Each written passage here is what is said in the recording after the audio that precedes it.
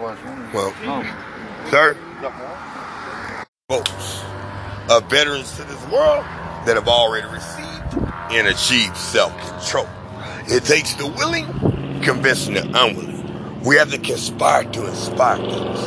Well, the world is so cold because either they have shunned away their dreams from lack of effort or situational irony. But it's up to us to save those lost souls. For so many souls have came and went.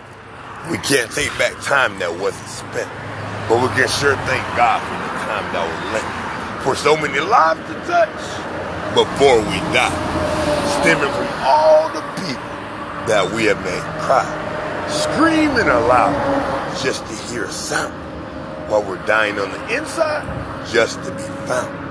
While our conscience surrounded by endless rain and endless pain, no void to be filled, but a useless game. On this road called life, there's an easily projected word called blame.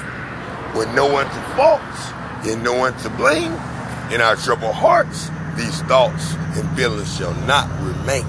So we look up to you, Lord, and we try to touch the rays of your sun. We try, but the sun always seems to run. As we take a second to take a breath just to fill our lungs, we're no longer stopped by the motionless tongue, because we had too much we gained from these unexpected pains, that our hearts started speaking of all the love and hope and inspiration that we've been seeking.